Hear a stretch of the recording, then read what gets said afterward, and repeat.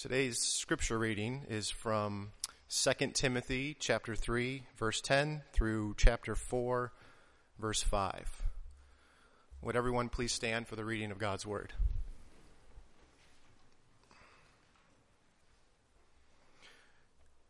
You, however, have followed my teaching, my conduct, my aim in life, my faith, my patience, my love, my steadfastness, my persecutions and sufferings that happened to me at Antioch, at Iconium, and at Lystra, which persecutions I endured, yet from them all the Lord rescued me. Indeed, all who desire to live a godly life in Christ Jesus will be persecuted, while evil people and impostors will go on from bad to worse, deceiving and being deceived. But as for you, continue in what you have learned and have firmly believed, knowing from whom you learned it, and how from childhood you have been acquainted with the sacred writings, which are able to make you wise for salvation through faith in Christ Jesus. All Scripture is breathed out by God and profitable for teaching, for reproof, for correction, and for training in righteousness, that the man of God may be complete, equipped for every good work. I charge you in the presence of God and of Christ Jesus, who is to judge the living and the dead, and by his appearing and his kingdom, preach the word, be ready in season and out of season, reprove, rebuke, and exhort, with complete patience and teaching.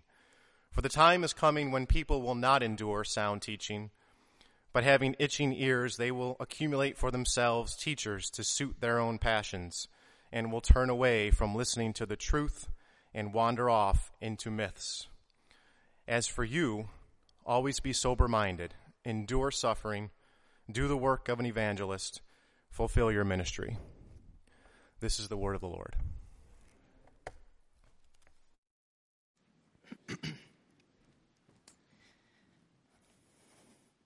Thank you, Mark. Well, if you're just joining us, I want to give you a special welcome. My name is Brandon. I'm the lead pastor here at Westgate, and we are, as a church, have been spending the last several months walking through the Gospel of Matthew together on Sunday mornings. Our normal course of things is to kind of work through different books of the Bible slowly, listening to what God is saying in each of those books, and Matthew's been our focus. But this morning, as the school year has just gotten started and as we're launching our fall ministries, I wanted to step out of Matthew for a minute and consider the more general idea behind something that Matthew's been saying, or that Jesus has been saying over and over in the Gospel of Matthew. And it's his call to follow me. Follow me. So you think of Matthew 4:19, follow me and I will make you fishers of men. Or if anyone would come after me, let him deny himself, take up his cross and follow me. Jesus calls us multiple times, not just in Matthew, but in Mark and Luke and the other Gospels, that if you are going to be part of him, it means following him.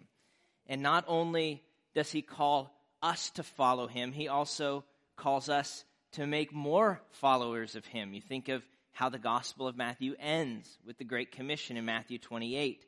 Go therefore and make disciples of all nations. Make more followers of all nations, baptizing them in the name of the Father and of the Son and of the Holy Spirit, teaching them to obey, to observe all that I've commanded you. And behold, I am with you always to the end of the age. So, what does it mean to be a follower of Christ? What does that look like? What does that mean for us, each of us personally? And then what does it mean for us together as a church, as a congregation, to be followers of Jesus Christ? Is being a Christian about becoming a better me? Figuring out how to live my best life now? Is it about God helping me to achieve my dreams or my goals in life, my needs for safety and security and prosperity and health and so on? Or is being a Christian about making sure I'm just better than you? That's another common version we run into. So making sure I've got all the right answers, that I'm keeping all of the right rules, making God happy, even if that means I'm relatively miserable in the process? Or is it just making sure where I end up when I die? Making sure I don't end up in hell, I go to heaven instead. And other than that, it doesn't really change much of my life. What does it mean? What is Jesus calling us to when he says, follow me? What is Christianity all about? How we answer that question of what it is that Jesus is calling us to, of what it means to follow him, how we answer that question shapes everything about us. It shapes everything about us. Our expectations in life, our dreams, our hopes, our relationships with each other, our relationship with God. It affects what we give ourselves to in life, what we spend our time and our money on.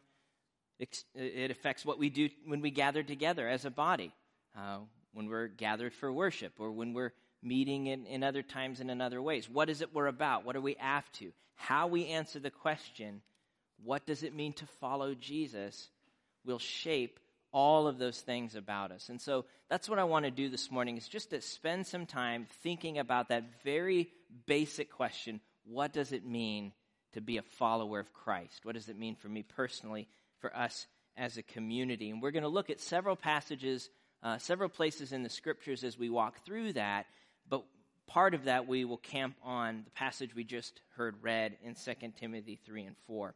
So let me pray for our time as we kind of dive in and ask this question together. What does it mean to be a follower of Christ? Let's pray. Well, Lord, when we gather, we are here for you. We're not just here for us, though we know that there is nothing better than to be in your presence with your people, thinking on and dreaming together about the goodness of your grace through the gospel. Lord, there's nothing more satisfying in life than knowing you. And yet we are here for your glory and your name. And we want to be changed by you and by your Spirit. And so, Lord, as we look into your word and as we consider this very basic question, God, would you open our hearts and our eyes to see you? Lord, if we've made assumptions about what it means to be a follower of Christ and you want to correct those, I pray that you would do that this morning. If we have been walking and we are weary and tired and feel like checking out, I pray, God, that you would encourage us this morning. And if we're lost and confused, Lord, would you find us this morning? Would you draw us to yourself? So, Lord, would you be at work as we look into your word? In Jesus' name, we ask these things. Amen. What does it mean to be a follower of Jesus Christ? Well, to understand what it means to follow Jesus, or to be a Christian, or to be his disciple, those are all referring to the same thing. To understand that, we have to begin by looking at who Jesus is and what he came to do. In other words, we have to begin with the gospel.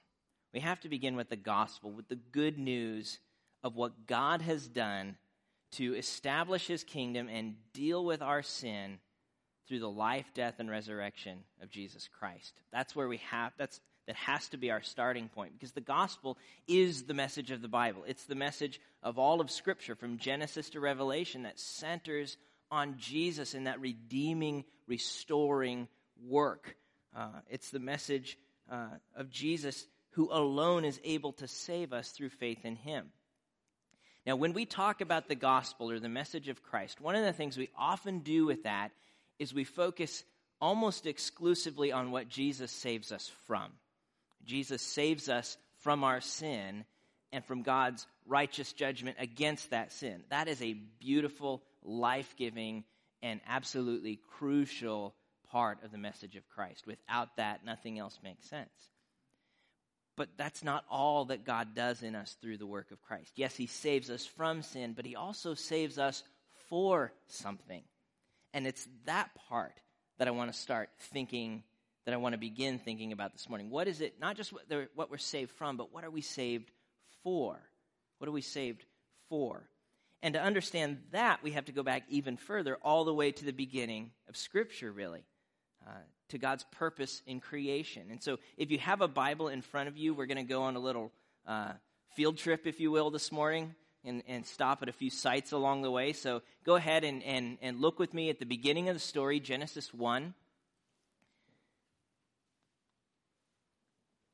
The goal of the gospel is to redeem and restore what was lost and broken in the beginning. The goal of the gospel is to redeem and restore what was lost and broken in the beginning. And so if we don't understand what the beginning was all about, we're not going to understand what it is we're being rescued for. So Genesis 1 tells us that God created humanity, people, us, in his image. Unlike all of the other creatures in that account that are each made according to their kinds, that's what's unique about humanity. We were made in the image of God. Genesis 1:26-27 says, "Then God said, 'Let us make man in our image after our likeness, and let them have dominion over the fish of the sea, and over the birds of the heavens, and over the livestock, and over all the earth, and over every creeping thing that creeps on the earth.' So God created man in his own image. In the image of God, he created him. Male and female, he created them." What does it mean, then, to be made in the image of God? That's the first question. If you've met my family and seen my children, you would probably agree with a comment that we hear regularly when we're introduced, that my kids look just like me. Is that approximately accurate? I'm seeing some head nods. When you see them, you can tell that we're related, that they're my children and I'm their father, because they look like me. You might say that they are in my image. And in the context of Genesis, that's exactly what this phrase, first and foremost, means. It's language of relationship between a parent and a child. If you look at Genesis 5, just a few, and you don't have to turn there. We'll also have the scriptures up behind me, so don't worry about getting lost as we go through these different passages. But Genesis 5, just a few chapters later, uses the exact same phrase to describe the relationship between Adam and Seth. Genesis 5, when God created man, he made him in the likeness of God. Male and female, he created them, and he blessed them and named them man when they were created. When Adam had lived 130 years, he fathered a son in his own likeness after his image and named him Seth. And so to be in the image of God means first that God made humanity to be his children, to be related to him, to have relationship. But it's also language of reflection. So it's language of relationship, but it's also language of reflection. You know Joshua's related to me because he looks like me. And so it is that humanity ought to look like God. You ought to be able to tell that we come from him. Not because of our physical appearance and so on, but because of our lives, because of our character, because of how we live. It ought to be a reflection and a picture of what God is like. Humans are to be like a mirror. So when God looks at us, he ought to see a picture of himself, his love, his glory. That's what he made us to be. And when we look at each other, it ought to be like taking that mirror and kind of tilting it at a 45-degree angle so that when you look at the mirror, you see a picture of God. When we look at each other, we ought to be able to see the character, the love, the glory of God. That's what humanity was created for, to be a reflection. So we relate to God as Father. We're to reflect his glory, to show the beauty of what he's like. And then finally, we're to do that as his representatives. If you keep going in Genesis 1, verse 28 tells us, "And God blessed them, and God said to them, 'Be fruitful and multiply and fill the earth and subdue it and have dominion over the fish of the sea and over the birds of the heavens and over the every living thing that moves on the earth.'"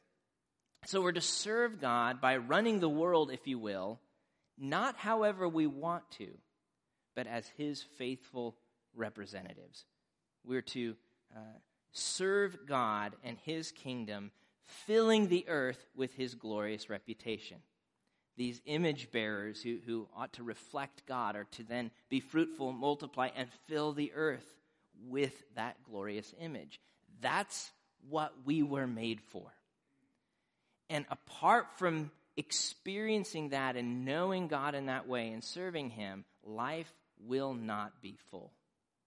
Life will not be full. Relationship, reflection, representation. That's the meaning of life, if you will. If we can be so bold as to answer that question this morning. What is the meaning of life? Genesis 1 tells us it's to know God. It's to serve him with joyful obedience as a display of his glory. Now, that's the blueprint.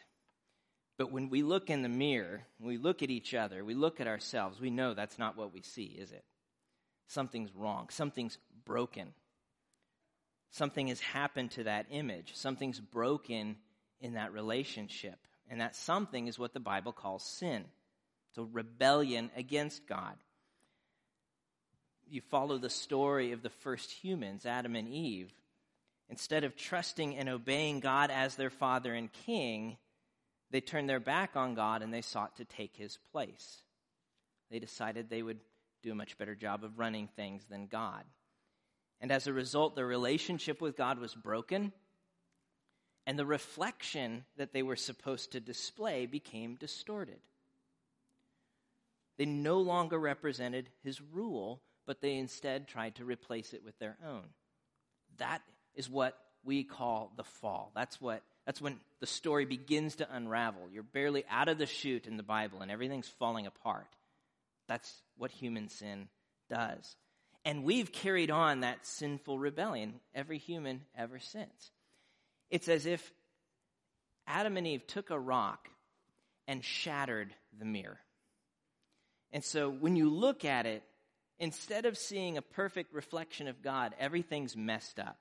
Like there's an ear where there's a nose ought to be, and so on and so forth. We still reflect God in some way, but the picture's distorted. And that distortion poisons everything in life. Our relationships, our emotions, our actions, our hopes and our dreams, everything is corrupted in some way by the sinful rebellion that began then and has continued to carry on. And the worst tragedy of it all is that it separates us from that relationship God made us for. It brings us under God's judgment, his curse, instead of his blessing. The image is broken. Instead of following God, we follow the ways of this fallen world.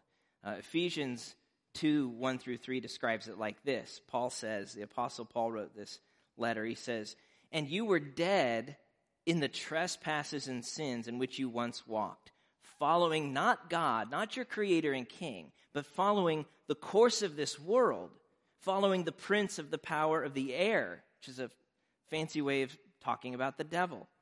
"The spirit that is now at work in the sons of disobedience, among whom we all once lived in the passions of our flesh, carrying out the desires of the body and the mind, and were by nature children of wrath like the rest of mankind." And so instead of following God, we followed our own passions, our own desires, our own ideas, and the result was that we became not children of God, but children of wrath, children under his judgment.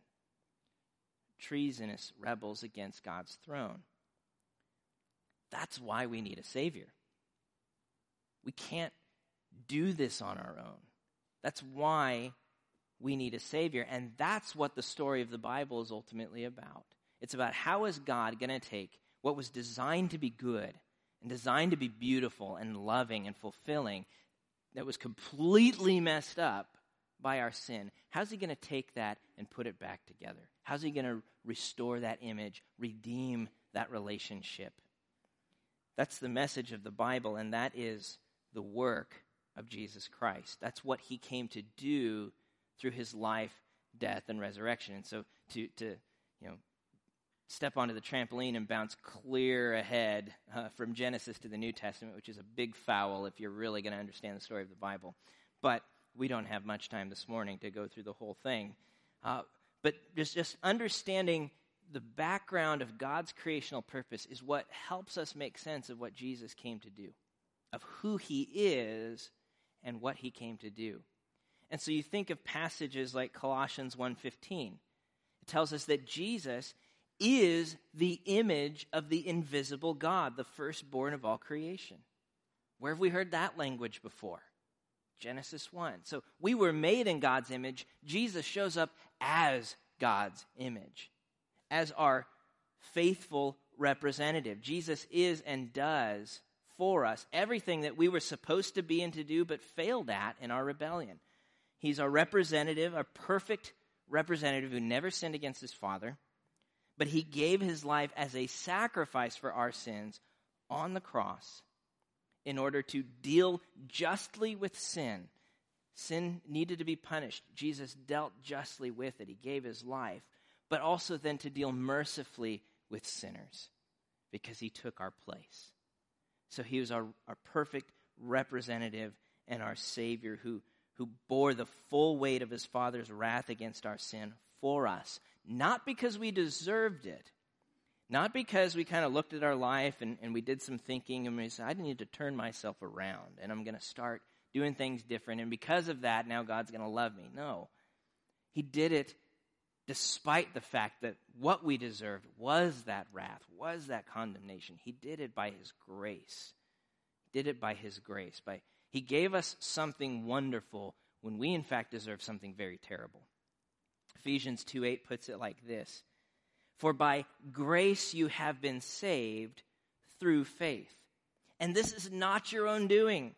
It is the gift of God, not a result of works, so that no one may boast.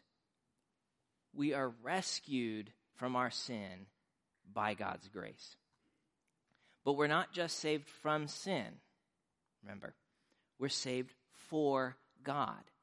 And Paul continues to make that point in the very next verse, Ephesians 2:10.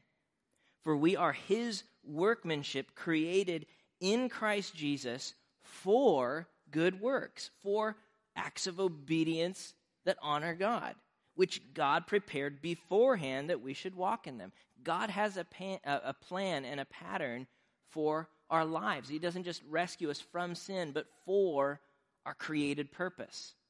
Relationship, reflection, representation. Jesus rescues us from sin and for God. He restores in us that image. The Apostle Paul says in another one of his letters in Colossians that through faith in Jesus, we have put off the old self, that's the old fallen humanity, life on my terms, for my purposes and my glory. So we've put off that old self with its practices and have put on the new self, the new humanity in Christ. And listen to how Paul describes this new humanity, this new self, which is being renewed in knowledge after the image of its creator. So we were made in God's image. We broke that mirror and messed it up. Jesus rescues us in order to restore in us that image of God, that relationship, that reflection, that representation. He puts the mirror back together. He puts the mirror back together that we might be and do what we were made for, to live all of life in a loving relationship with God, serving him in joyful obedience as a display of his glory. What does it mean to follow Christ? That's what it means, to live all of life in loving relationship with God, serving him in joyful obedience as a display of his glory. That's what it means to be a disciple, a follower of Jesus. It's not living life for myself. It's not using God to achieve my dreams. It's not just getting out of hell, nor is following Jesus about being some sort of super Christian. It's something all of us are called to do. When the Bible uses the word disciple, sometimes we hear the word disciple and we think, whoa, those are the super holy ones or something like that who are really after it. They're getting after it, they're doing it. And we think, well, I know this about myself and I don't know how to do that and so on. And so we just kind of, we get anxious or overwhelmed. We think disciple or follower of Jesus is like this special category. That's not how that phrase is used in the Bible. In the book of Acts, when it uses the word disciple, it uses it interchangeably with words like believer and Christian. It's the same thing. It's just describing that relationship in a certain way with respect to our call to be learners and followers of Christ. We're all called to live life for God's purposes, to live all of life in a loving relationship with God, serving him in joyful obedience as a display of his glory. That is the goal of the gospel. That is the call of the disciple. So what does it then take to do that? If that's what we're called to live all of life for God's purposes in joyful obedience, displaying his glory, how do we begin to move in that direction then? What is the process for growing spiritually, if you will? And how do we help each other do that as a body, as a congregation? Here's where I want to take a look at Paul's relationship with his apprentice Timothy in 2 Timothy 3 and 4. So now if you want, you don't have to, but if you want, you may jump in your Bibles back to 2 Timothy 3 and 4, what we heard read earlier. In this passage, we see a picture of both what it takes to grow spiritually and how someone comes alongside another person to help them grow as a faithful believer, as a faithful follower of Christ. In other words, what we're looking at in these pages is what we call discipleship. So we've talked about the goal of being a disciple. What's the process of growing in that? We call that discipleship. And that's another word you hear a lot in Christian circles, and it's defined in different ways. But if being a disciple means living all of life, in loving relationship with God, serving him in joyful obedience as a display of his glory, well, then discipleship is simply helping people do that. That's all it is. It's sharing life together in such a way that we're helping one another grow in following Christ. And we help them by sharing with them God's transforming word and our transparent lives.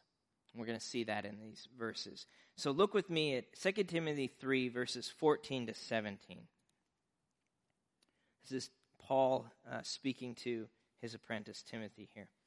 But as for you, continue in what you have learned and have firmly believed, knowing from whom you learned it, and how from childhood you have been acquainted with the sacred writings, which are able to make you wise for salvation through faith in Christ Jesus. All Scripture is breathed out by God and profitable for teaching, for reproof, for correction, and for training in righteousness, that the man of God may be competent, equipped for every good work. Paul is urging Timothy to continue in the faith. To continue in the faith. We learn in this letter back in chapter 1 that Timothy came to faith through the life and witness of his mother Eunice and his grandmother Lois, their legacy of faith that they passed on to Timothy. It was through their lives and their words as they pointed him to Jesus that God opened his heart, that Timothy became a follower of Christ. He believed the gospel and was saved. But Paul doesn't then come along and tell him, now that he's a Christian, to move on from that gospel. Okay, you believed that. That was ABCs. Now we're going to move you into algebra or something like that. He doesn't tell him to move on from the gospel. Look at what he says to him. He tells him to continue in it, to continue in what you have learned and firmly believed. The same grace that saves us is the grace that sanctifies us. The same grace of God that redeems our life initially is the same grace that's at work to change us and grow us as followers of Christ. We don't move on or graduate from the good news of Jesus. Pastor and author J.C. Ryle puts it, if we would be sanctified, and by that he means made holy or grow in our relationship with Christ, our reflection of him. If we would be sanctified, our course is clear and plain. We must begin with Christ. We must go to him as sinners with no plea but that of utter need and cast our souls on him by faith. So if we are going to be sanctified and become restored in that image with God, we must begin with Christ.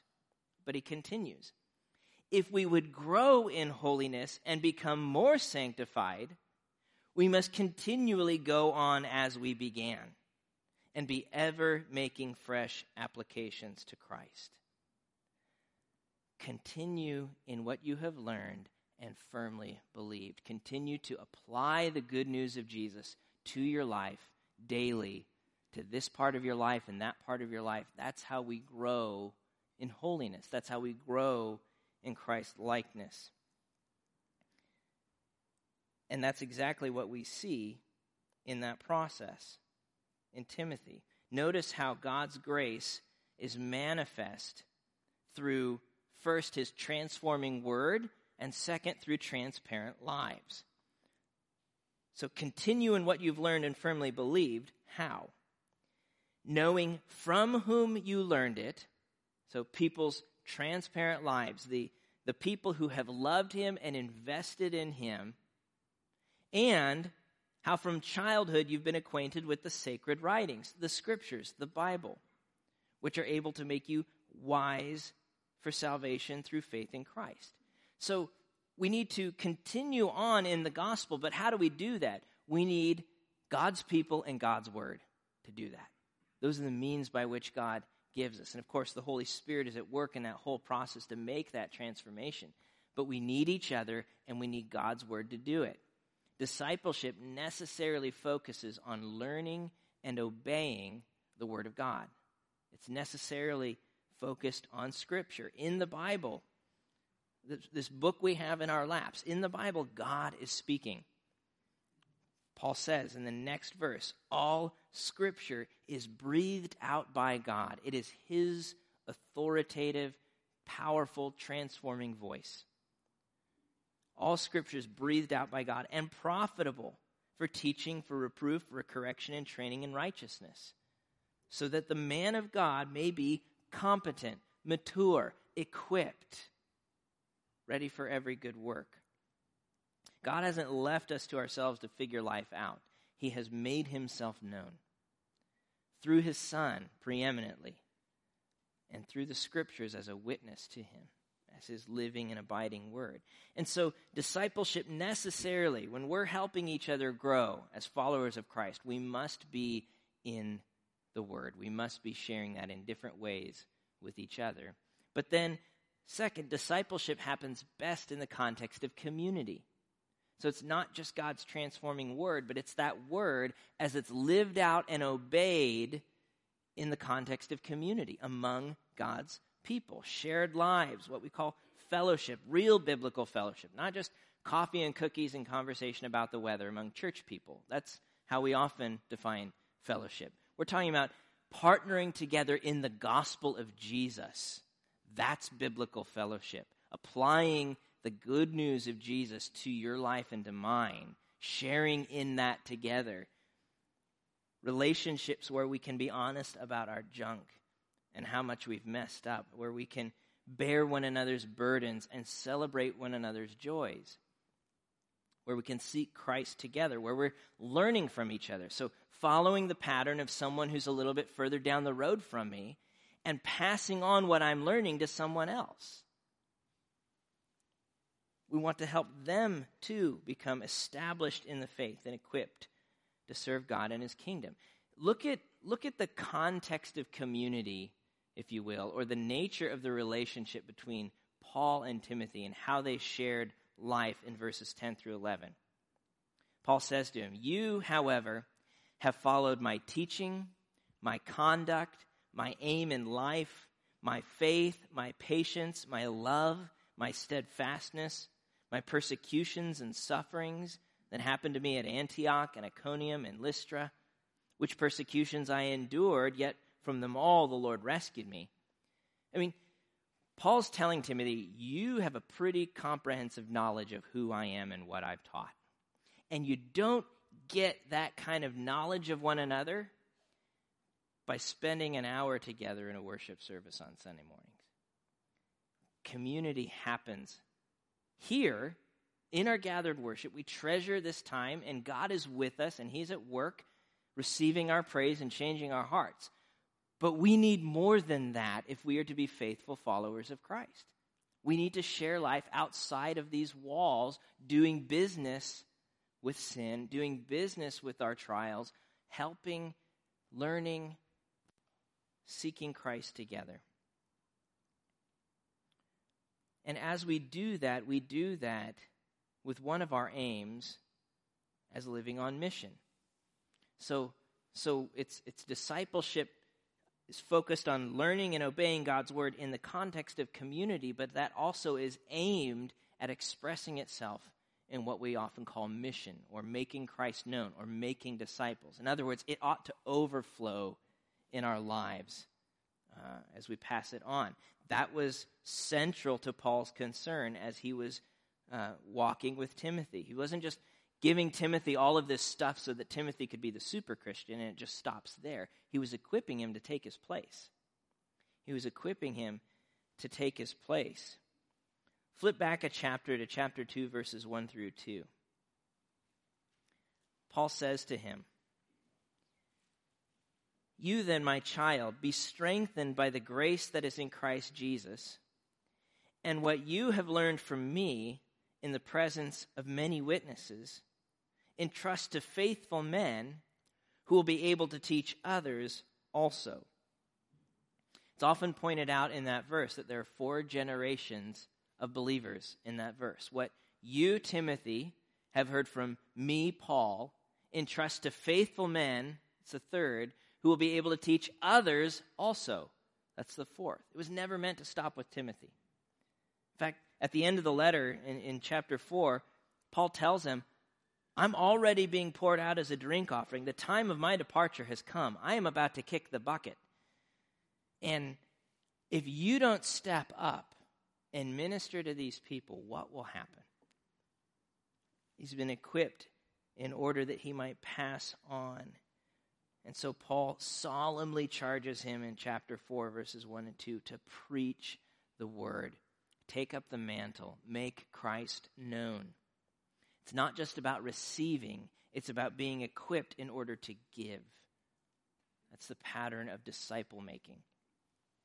Being a disciple, a follower of Christ, naturally results in making disciples. So it focuses on learning and obeying God's word in the context of community for the sake of mission. Some of you have heard my story of how I grew up in the faith and was equipped for ministry. So I apologize if I bore you by telling it again. But it wasn't through Bible college or seminary. That's not where I learned ministry. It's not where I learned to walk with Jesus. I did go to grad school at one point, and it was phenomenally helpful. But I learned to walk with Jesus not from somebody even in full-time ministry, from a fellow college student. Someone who was taking classes just like I was, who was working on the side, but who made it a priority to give his life away by investing personally in people that they might come to know Jesus and walk with him for a lifetime. When I got to college, I was a brand new Christian. I didn't know up from down as far as walking with Jesus. I did whatever my Christian friends did. That was my standard. And so if they went to a Bible study, I went to Bible study. If they made out with their girlfriends, I made out with my girlfriend. That was just whatever they did, that was my standard for walking with Jesus. And Brian came along, and he spent time with me pretty much every week for 4 years, as long as we were in the same town. For 4 years, and sometimes that meant getting up at 6:30, which I did not like, but it was so worth it. It was so worth it to have someone share their life with me, not just here's all the ways I'm great, sharing their struggles, sharing their sin, sharing their junk, walking patiently with me as I learned to say no to certain things in my life I didn't want to get rid of. He didn't just abandon me in the process. He walked patiently with me, opening God's word. I'd ask a question. He didn't give me his answer. He'd say, well, let's look at this verse. And he would just help me learn how to read the Bible, learn how to pray, learn how to share my faith, and how to turn around and do that with someone else. The same process of discipleship. And that's where the real joy is in all of this. It's not just what I get out of it. I mean, that knowing Jesus better, that's awesome. There's not, nothing that can compare to that. But seeing God use you to help somebody know Jesus better, that is awesome. Seeing them make hard decisions to say no to sin, seeing them fall in love with Jesus and want to walk with him and turn around and then do that with someone else, there's nothing like that. Following Christ and helping others to follow Christ by sharing your life and God's word. It's a process of discipleship. So who are you learning from? And who are you investing in? My prayer is that all of us would be able to answer that question. If not now, soon. And there's lots of opportunities for learning, and they're all super valuable. We have Sunday school classes, we have different kinds of studies and so on. We're going to talk about one in a minute, our home group ministry. But if we're to be faithful to the vision that God's given us as a church, to be a gospel-centered community living each day on mission for Christ, I'm convinced that that will not happen apart from a pervasive culture of disciple-making, of sharing our lives in God's word, praying together, and passing that on. Following Jesus and helping others to follow Jesus. That is one of the reasons why we're highlighting the home group ministry this morning, because that's one of the venues that we've created as a church to give opportunity for those kinds of relationships to happen.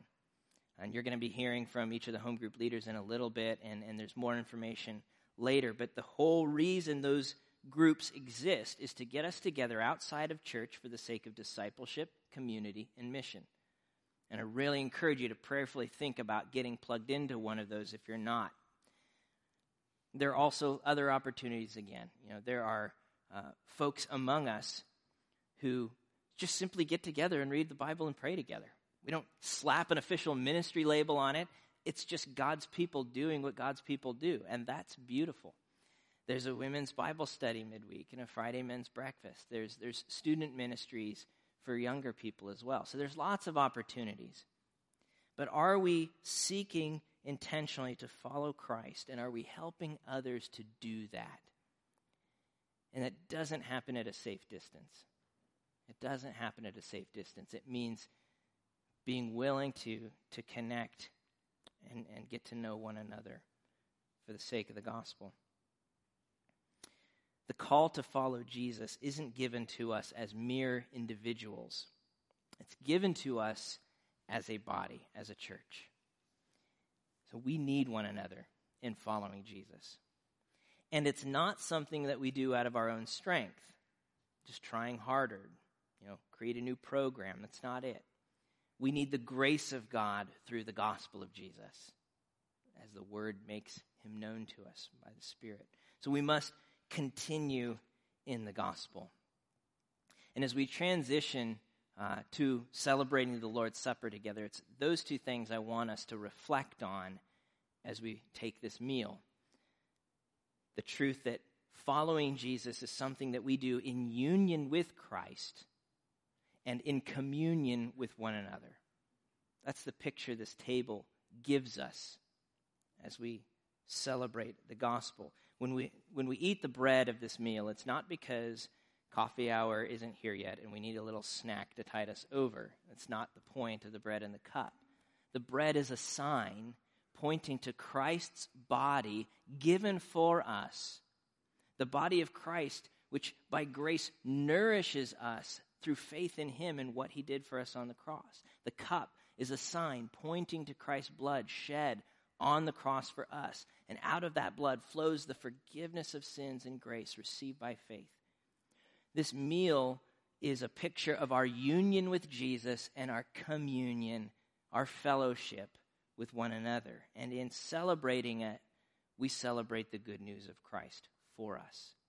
That strengthens us to follow him. So that's what we're going to do together. If you are a Christian, if you have seen your sin for what it is, and know that Christ is your only hope for salvation, that he is your King and your Lord and your Savior, you are part of that body, and you are invited to this meal to share in it together with us. If you're not a Christian or you're not quite sure what that means, then I encourage you just to let the elements pass this morning, but don't tune out. We've got our ushers getting ready to help serve us. Thank you. But don't tune out as this goes by. Instead, think about what we've heard this morning. Think about what you were made for. You were made for relationship with the Creator of the universe, to be his child, to know his love, to joyfully serve him, and to reflect his glory. And there is no satisfaction, there's no lasting satisfaction in life apart from that relationship. Think about Jesus, who he is and what he's done for you. That where we failed, he didn't. He is that perfect image bearer who, by his life and his death and his resurrection, is able to restore in us that image for the sake of God's glory. He's putting all things back together again, and he's doing it by his grace. Think on Jesus and trust in Jesus. Let's pray as the ushers come forward.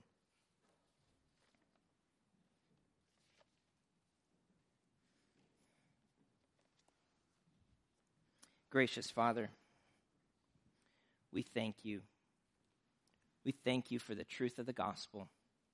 We thank you, Lord, that when you looked upon us in our sorry state, in our selfishness, in our foolishness, in our brokenness, in the wounds that we carry from the sin and foolishness of others, that you didn't mock, you didn't wipe your hands clean. You put on flesh, and you came and you died to rescue us. Lord, we want to know and follow and worship you, and we want to do it together. So, Lord, as we celebrate this meal, we pray that your Spirit would strengthen our hearts to trust and depend in Christ more and more, to continue in what we have learned and firmly believed. And we pray, Lord, that as we do that, your grace would strengthen us to help others do that as well, as we seek to make disciples for Christ. Lord, we need you, and we celebrate the fact that you have given yourself to us.